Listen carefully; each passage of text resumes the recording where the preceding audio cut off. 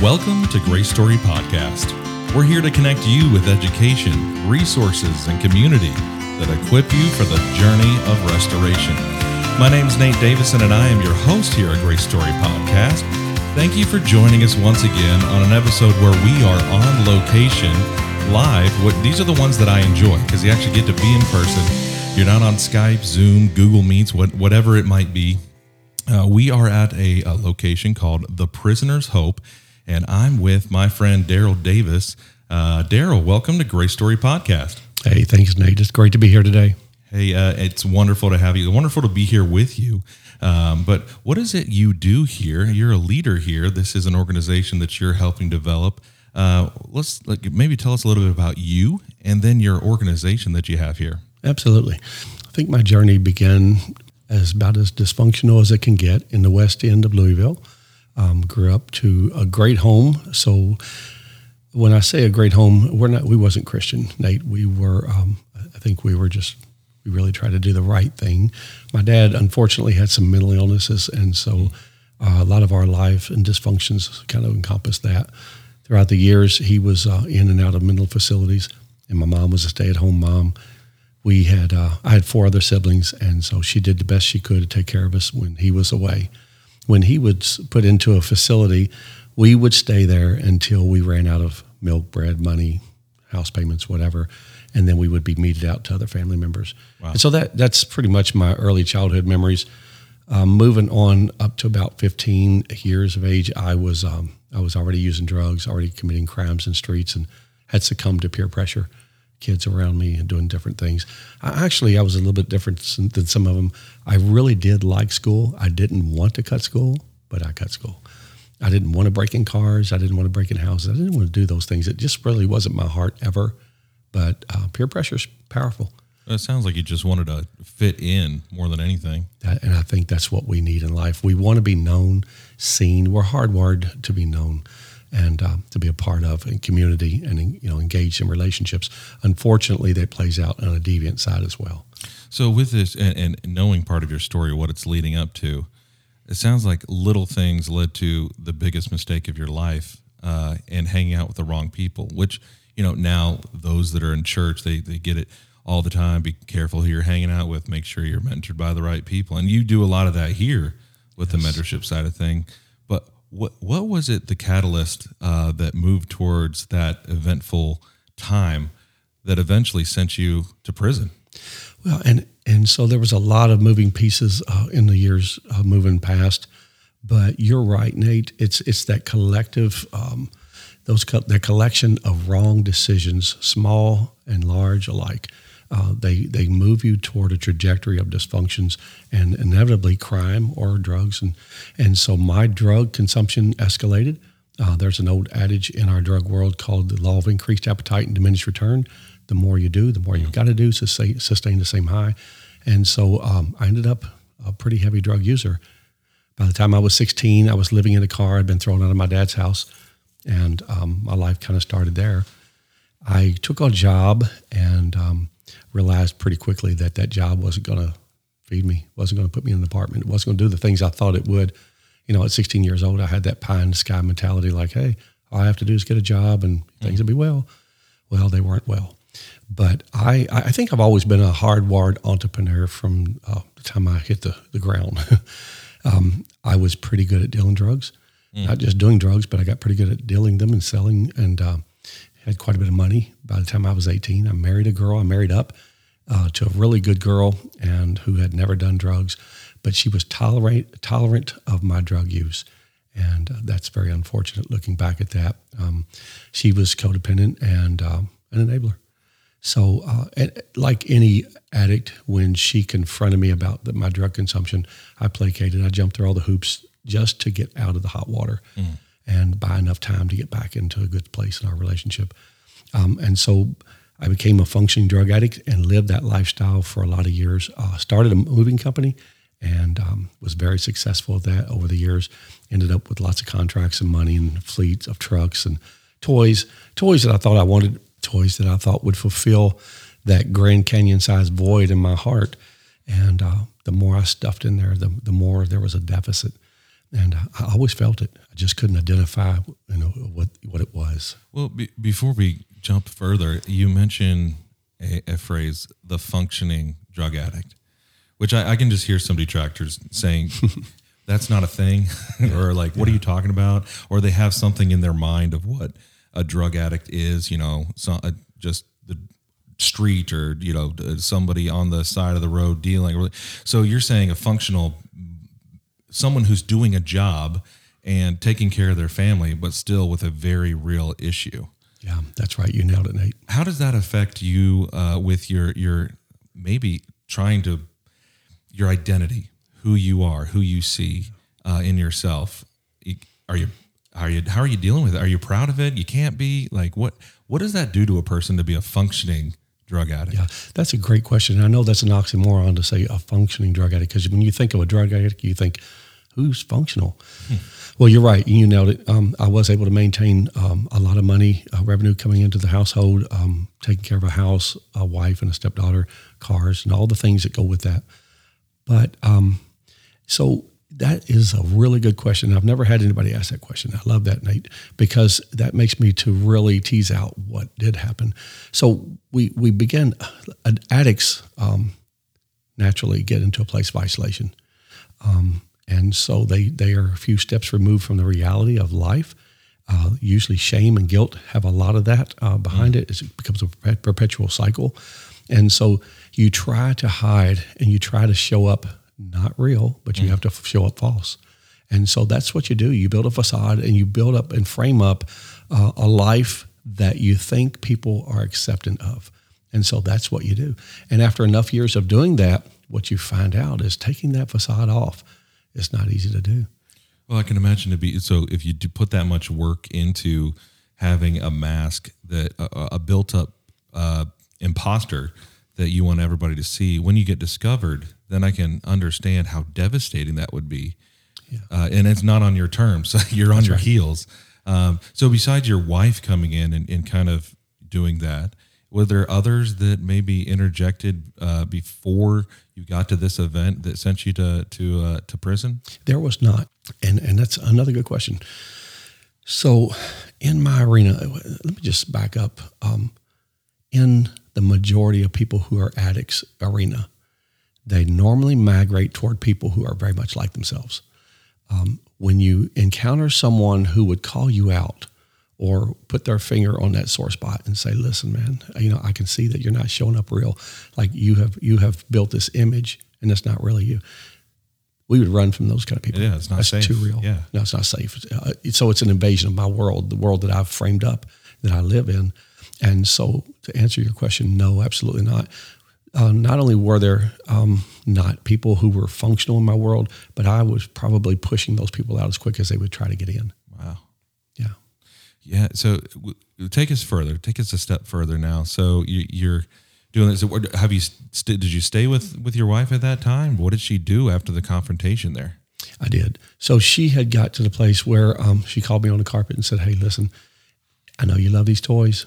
You love all this stuff, and if you don't want to wave goodbye to it, there's lots of money missing out of the household income. You're going to have to start doing something different because I know that you're spending money on your drug consumption." And so I did exactly what every good addict does. I placated again. I jumped through all of our hoops, and I began to figure out what to do. And in my figuring out what to do, I began to think about all of my friends who were all in the right places doing the wrong things. And so I went back to the streets and I began moving drugs from point A to point B. Now, I didn't actually touch them, but I had the ability to get them into the hands of the people who wanted to be the buyers. And so I made good money doing that until I didn't. Until you didn't, until everything came crashing in. That's right, Nate. And what did that look like, that final bottom of the barrel, reaching up to touch rock bottom? What did that event look like? Well, there was an array of events that took place before I actually got there. So on April 26, 1988, a lot of things had culminated. I actually received a call from a good friend of mine who was an attorney who told me I was being brought out on a sealed indictment. And I asked the question, who's doing this? And when he told me, which I wish he'd have never done that. He told me when we got onto the phone call, he said, I'm going to break every bar ethic by doing this, but you're a friend and I want you to know this. And so when I asked him the name, he told me the name. And with a Portland mentality, which is where I grew up at, and an addict's behavior, I took matters in my own hands, and with vengeance in my heart, I went to execute my plan. And indeed I did. So another person in your life calling themselves a friend, but giving you the exact wrong information at the wrong time, sending you in. I mean, come on, a lawyer's got to know, and they know you. That's ridiculous. Yeah, it really was. And so when I went there, I got into an altercation with the person, and I had a knife. He had a knife. He stabbed me 3 times fatally. I stabbed him 21 times. It was a horrific scene. It was an absolute traumatic nightmare. We both crashed through a picture glass door, landed on the outside. He had a gun in the car, and he was still moving, and he was trying to make his way to the car. And I stabbed him a 22nd time. I had no idea how many times I stabbed him until I was taken downtown later on that evening and told that. And I was pretty amazed. But before he stopped moving, I began to flee the scene of the crime, Nate, and I took a few steps, and I turned around and looked back. I put my finger in his face and said, that's what you get, rat. And he did something that totally stopped me in my tracks. He put his hand over his mouth and said, oh, God. Now, God is a title, not a name, but coming from a home that was absolutely far away from Christianity, it still got my attention. And I thought, why did he say that as I fled the scene of the crime?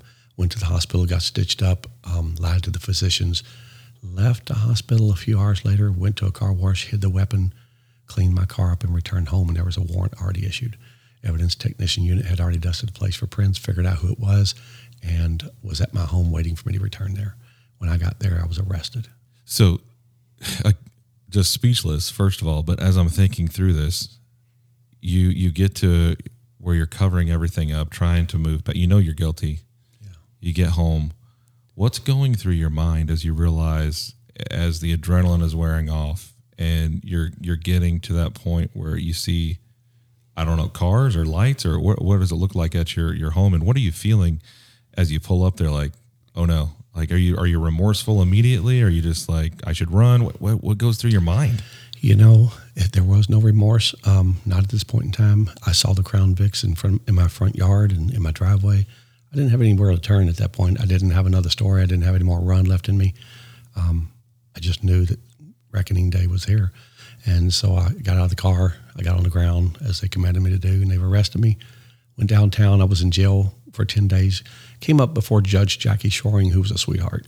She said, Mr. Davis, you've been in some trouble in your past. She said, but I don't think you're a flight risk. She said, I'd like to lower your bond of $50,000 full cash and let you out. You have a business. And so she let me out. And I remained free for 2 years, Nate. And in that time, I began to sell everything I had, file Chapter 13, liquidate things to pay 2 really high-dollar lawyers. On July 11th, 1989, my life really changed radically then. That's when remorse came, and not just remorse, but repentance. So before we get to that, because that's the real story here, the journey of restoration, God's grace in action. Yeah. You're out for 2 years. First of all, I can hear some people listening like, what? You just said you stabbed somebody 22 times and you're out for 2 years. What was going on? And is that just how slow the justice system works? It is. That's a normal waiting time for any violent crime like that. And if you can get out on bond, that's the time you'll be out before it comes to trial. And 2 years actually is about the norm. You can actually, if you had a really good attorney that wanted to push it out, it could even be further than that. Well, and I know that's going to play in further when we talk about your organization and what you do with mentoring. But as you're going through that, you're fighting this battle. What did it look like, and what did you feel when it finally, the gavel did drop, and you're heading in, and you're saying your goodbyes to your family? What does that feel like, knowing you're going in for, and how long was it? Yeah, so I was given a lot of mercy there on that court hearing after 3 weeks of grand jury trial. They came back after deliberation and found me guilty of wanton murder, which was a real shock to me because I was not guilty of wanton murder. I was guilty of premeditated murder. I premeditatedly thought about it, and with extreme indifference of life, went and took away a life. And so I realized that I should have had life sentence or death sentence. But God was very merciful, and I received a 35-year sentence. So, Nate, I was 29 years old, sitting in that courtroom. I had two attorneys, one on each side of me, and so my life had changed at this point in time. I'd been saved, and I'll never forget it, how my head was spinning when the judge said 35 years. But in my heart, and it's a perfect storm, I had peace. There was some solidarity within me that knew that God was involved in what had happened that day and in those seconds of life. Well, first of all, it's not a small thing when I think about 35 years. First of all, I was born in 1987, and I'm 35 years old. Yeah. And that, for me, when I hear that, that's a lifetime. Literally, that's my lifetime. So to hear that you had peace, understanding that you would be going away essentially for a lifetime, is amazing. And it makes me want to go back, just take a step back before we jump into your prison experience. Can you take us to that time and tell us about God's redemption of your life and what it looked like for you becoming that event of becoming a Christ follower? Absolutely. So I had sold my home, and my wife and I had rented a place here in Louisville, and she went back to school at Jefferson Community College. She was taking night classes. And so I was there in the evening, and I'm still a drug addict. I'm still doing the same thing I've always done, getting the same thing I've always got. And so I was alone that night. I was upstairs in this house on Frankfort Avenue, had the lights out, had Black Sabbath playing, had a joint going, and as a dysfunctional, broken man, I was trying to escape the pain I was in and the fear and all the pieces that kept manifesting. I was high, sitting in a recliner, when the Holy Spirit, and I'm telling you this language today, Nate, I can't tell you how I would have framed it up in my mind on that day, because I wouldn't have had that terminology, sure. Holy Spirit. But the Holy Spirit obviously came into that room, and he arrested me on the spot. And here's how I knew something miraculous was happening. Two things happened immediately. First of all, I didn't want the joint. Something very foreign was in the room. I threw the joint out the window, and an addict does not throw a joint out the window. I'm sorry, Nate. That was the first thing I knew was happening. And secondly, I could feel. And it was something that I had not done in a long time. Addicts become numb. And so I was very numb until this very moment.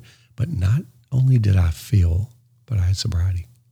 Now, being a functioning addict, I know what inebriation and euphoria look like and feel like. But at this moment, I had total sobriety. It was like I hadn't done any drugs. And I'll go one more step deeper. I had clarity. I could see. I knew something was happening. I got out of the recliner. My sister had been saved probably 2 years prior to this, and she started telling me about Jesus, and didn't want to hear that conversation because as she also described who this Jesus was, she also described what he required of us. Sure, yeah. And all I could think about was, first of all, I've never given anyone anything they've required of me. I've let everyone down. And he wouldn't want me. Why would he want me? I just committed a murder. Why would he want me? I knew all the other crimes and things I've done to hurt people. This God she talked about could not want me. But when I slithered, and I do use that word with emphasis, slithered out of that recliner, Nate, I got on my face on the floor, and I began to cry, which is something I hadn't done in years, and I could feel. And I just began to cry out to the name of Jesus. I didn't have any elaborate prayer. I simply asked him to forgive me and help me. And that was the basis of the prayer. And it probably lasted 20 minutes. I cried deeper than I probably ever cried in my life. And I've had a lot of painful days. But when I got up off that floor, I knew that Jesus had entered my life. And again, I just didn't know how the mechanics of that worked, but I knew something changed. That's beautiful. It represents the organic relationship with Christ. And the thing I love about it is not knowing the terminology, not getting all the theology right, and what the sinner's prayer. Did I say it right?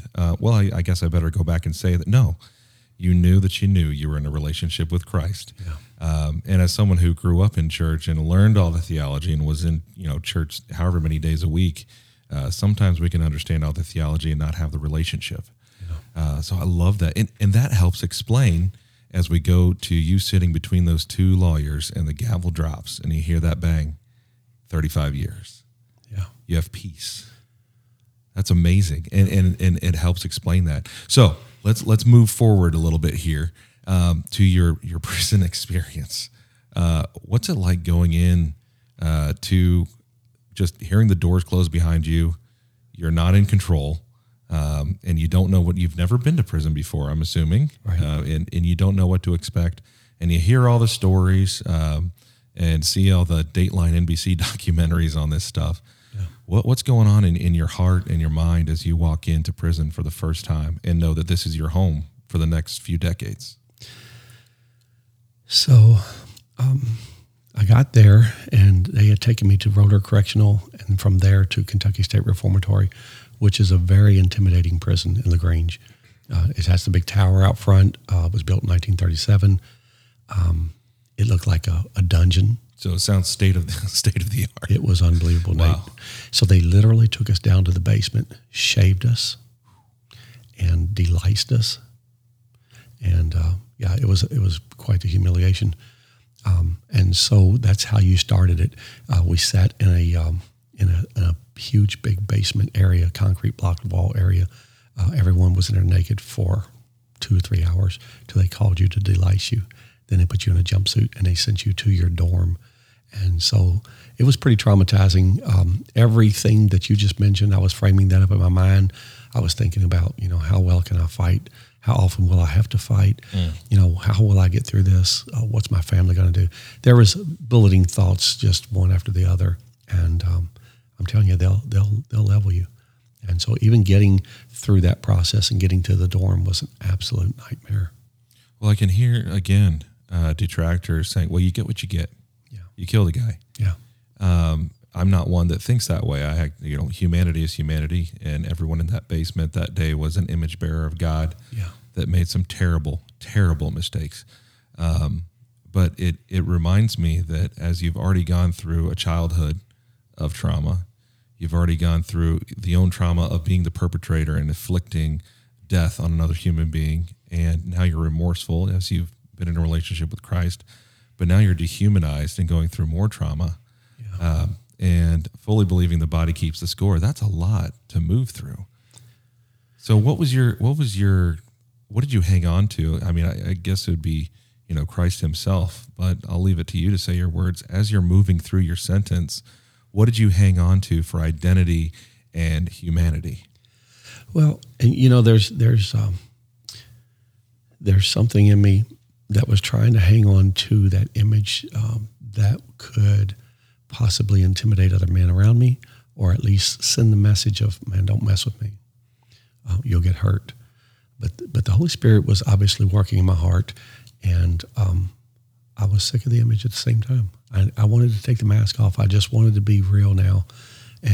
But trying to be real in a place this volatile was scary to me. Well, yeah, that makes sense. Like, you need to protect yourself because bad things happen in here. Now you have a consolidation of people that are bad according to society and according to judges and courts. Yeah, I'd want to protect myself too. That sounds reasonable. But you didn't like that? You didn't want to put off that persona? Man, these men eat vulnerability for breakfast, let me tell you. And so it was pretty scary. But, I want to go back and just for a second when you talk about the consequences. It was the message I needed, Nate. It was the heart change that I needed, because I had eluded a lot of judicial issues in my life. I did a lot of crimes. I did a lot of foolish things, and kind of got to that place where I felt like I was, invincible, and I could do what I wanted to, and that there was no payday. And so here I am as a Christian, feeling the consequences of my sin and the weight of, this is what happens when you are extremely indifferent toward another person's life, or when you commit crimes against community. This is what happens. And so God is an amazing God, and he's very gracious, but even in the midst of that, and I don't believe that anything is arbitrary in his allowances. I believe that what he allowed in my life, from the most difficult thing I just described to many, many days thereafter, were all things that helped in my sanctification, that adjusted my heart and turned my heart to him. So, again, parts of your story are just leaving me speechless, because I love to have a follow-up question, but I find myself just listening and being like, whoa.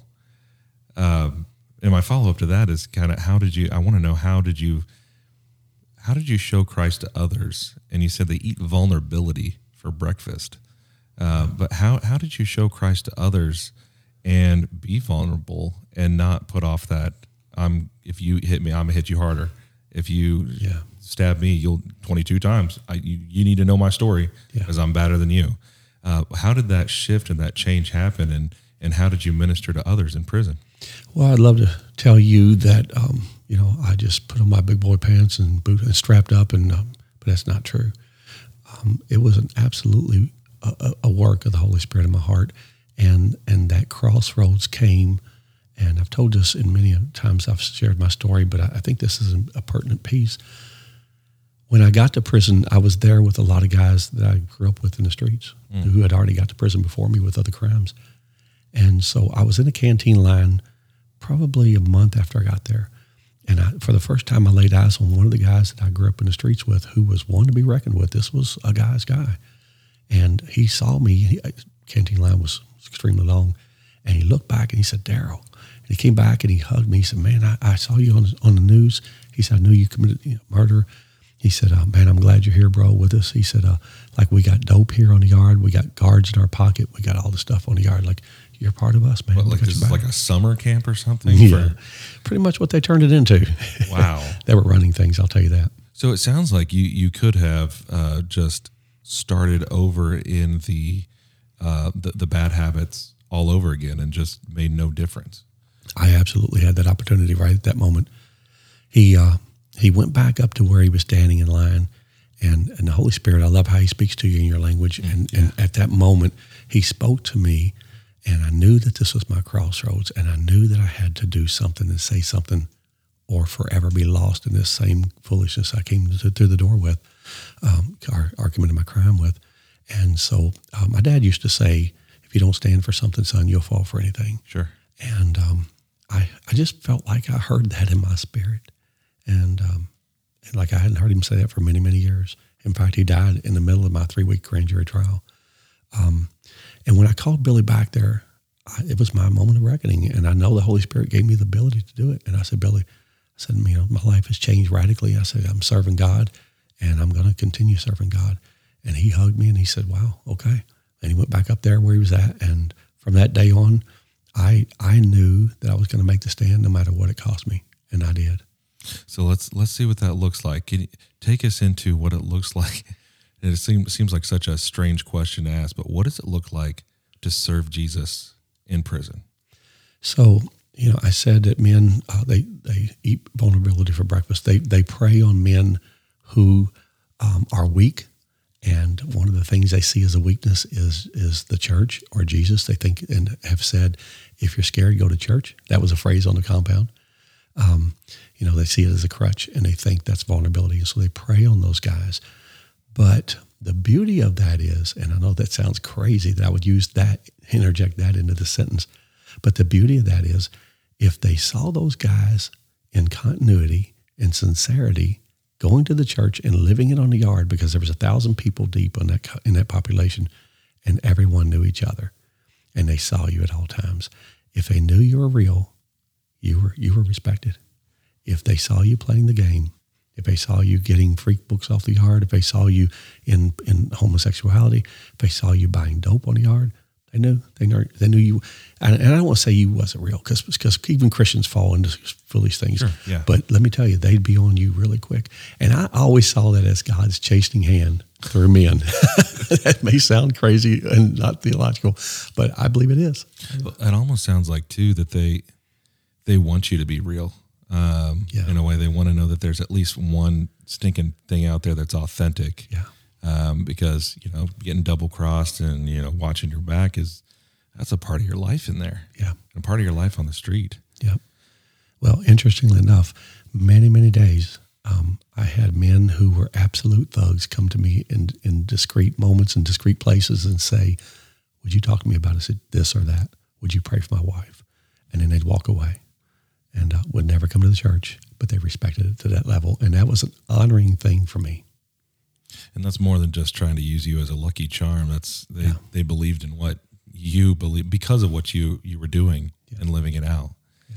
So before we get to what you do as a ministry now, and I want to kind of bridge it with, did this idea come to you in prison, or how did the Prisoner's Hope come about as you were moving out of prison? It did, Nate. It came while I was there successively over the years. As the Holy Spirit gave me the lens to see the things that were needed and the things that were missing, I began to seek on the outside how to put that together. I was very blessed all the years I was there. I got a chance to teach discipleship classes, and I was privileged with the opportunity to get a good education while I was there. And I used that the best I knew how. But it just kept coming back that the Lord was drawing me into this thing, this thing that's needed. And I couldn't get the help I needed. And so I realized that families were broken, that men were recidivists. They came and they came back. They left and they came back. They left and they came back. And I'm thinking, what in the world? And they didn't have support out there. The church was not doing what the church should be doing inside, behind the walls. Just a plethora of stuff that wasn't happening, that I really felt like the Lord gave me opportunity to kind of pull and put in place. And so that's what I did. So walk us through what that is that the Prisoner's Hope does for individuals who have been incarcerated. Okay. So we're a holistic organization, and what I mean by that is we try to touch every piece of what this thing we call incarceration is. And so we mentor men and women on their way to prison, and we don't just stop there. So let's just say, Nate, your church reaches out to us and says, hey, Daryl, we've got a congregant here that's got a son that just went to jail. He's at Metro and he's going to prison. Would you guys get involved in his life? Yes, Nate, we will. And so we would send our clergy down to see that person, to see if he or she would indeed be interested in doing this. Just because you want that to happen doesn't mean that they do. And we found that out the hard way many days over. And so if that person's on board, that's amazing. And then we want to get involved with the family. We believe that if you have someone incarcerated, you yourself are taken hostage to some degree in that world. And so we want to help navigate. Many times, especially if it's a spouse left behind, they're immobilized. They have no idea how to navigate in that world. They don't know what tomorrow looks like, what their economy looks like, because they're so caught up in the weeds of this whole thing and the trauma of it that they don't know how to move forward. And so we are good at coming in and sitting down, loving on those folks and helping navigate in the backdrop of the thing, if you will. And also the other piece is if there's children in the home, we want to get those children into our counseling services. We believe that trauma is a very subjective term. What may be trauma for you, Nate, may not be for me, and vice versa. Absolutely. And so we can't really put our finger on and say this is trauma or this is not trauma. I would rather err on the side of what we believe is right. Get those kids in counseling, help them process past the trauma point, because that's a sticking point in our lives if we're not careful. And so we work with the family left behind. We work with the children. So that's pre-incarceration. Incarceration mentoring, let's just say your church just found out about us and said, hey, we have a couple congregants that were here that are incarcerated now. Would you guys reach out to them? Yes, we will. So we would reach out to them, and if he or she is interested in coming on board, we want to make sure that we screen them well and let them know what we're going to require of them. And I use that word require very carefully. We don't ask of them to do these things. We require by way of covenant for them to do GED, life skills class, moral recognition therapy, which is basic ownership of what he or she has done in community, who they've hurt. We require them to do a 2-year vocation. We require them to meet with 2 other accountability partners once a week on a compound. We require them to be a core member of the body of Christ. And let me just tease that out real quick. Core member means that you're not just showing up once a month, but you're known by name, Nate. We know you. We know your giftings. We saw you. You're exercising your gift out in the yard. We see that you're a brother, and the chapel and chaplain and all the folks there, they know you because you're a part of the body. And so that's what I mean by the core member of the body of Christ. And we require them to do a 2-year Bible study, which we send, and to be transparent to the mentor who we assign to them for that duration of time. So that's a lot of skin on it, if you will. That's a lot of requirements, but there's some beautiful things happening organically along the way. So when these men are showing up for our accountability group, they're learning to listen, to communicate. They're learning to be punctual. They're learning to trust. They're learning to exercise the Word of God and Scripture. When they're doing vocations, they're learning work ethics. They're learning what's required of them from an employer. It's a lot of amazing organic things happening in our requisites. The next level of our ministry is post-incarceration integration. So when our people walk out the door, we help them to build legs under them. And what I mean by that is we pay their first month's transitional housing, which is usually anywhere from $500 to $600. When someone comes out that doesn't have that support, as soon as they land in a transitional housing space, their rent accrues from that moment on. So if that person doesn't get a job for 5 weeks, they owe 5 weeks of rent. Could you imagine walking out of prison owing child support arrearage, already owing rent? You don't have a job. You don't have an ID. You don't have insurance. You don't have a phone. You don't have clothes. You got nothing. And so that's a severe deck stacked against you. And so we pay that first month's transitional housing. We get them a phone. We get their ID. We get their insurance started. We get a resume built. We get them jobs. We get them clothing. We get them work boots. We get them a bus pass. And so this essentially gives them stability. Once we get their job, we help them to learn how to commute to that place of employment, and their mentor tracks very carefully with them. When they begin getting their first checks, we help them with budgeting, we help them with computer skills, and we make sure that they're in a good, functional, Bible-believing church. We get them in counseling. So again, we're walking along very closely with them and making sure that their lives is unfolding correctly. Well, it truly does sound holistic. Finding the thing that impacts me there is you're finding people exactly where they are on wherever they are on that continuum of their incarceration, and staying with them through the entire process. Yeah. How far out does this go? Because we have listeners in all 50 states, and we're here in Louisville, Kentucky. But how far out does your reach go for this kind of help? So we're in every state prison here in Kentucky and some outside that are federal prisons outside of Kentucky. If a listener here today has someone incarcerated in a different state, we would communicate with them via snail mail or however it's set up. If it's a federal institute, it's usually called CoreLinks. So today's technology allows them actually the privilege of doing an email from the wing. Then obviously that email is monitored by Internal Affairs, so you can't just email anyone. But you can have someone put on your visiting site to do an email back and forth. And so if that is the only capacity we would have to mentor that person, we would do that very well. Well, and I do have one more question for you, but if and we'll put it in the show notes too, but if people want to reach out, they've heard what you've said, and they want to help you, what's a way that they can then contact you to help others via phone or email, but also if they want to help you monetarily? Is there a need that you have on your mind, and how can they reach you for that? Yeah, with a nonprofit, Nate, there's always needs. And so when I stepped into this nonprofit world, I'm not good at asking for, people for help. It was financially, and just kind of one of those things for me. It's never been comfortable. But the old cliche is with nonprofits, we always are looking for time, talent, and treasures. And time meaning, hey, we need volunteers. So right now, I think if I remember right, my last count, we have 153 volunteers. And so that sounds like a large number, and you think, wow, so they're doing something.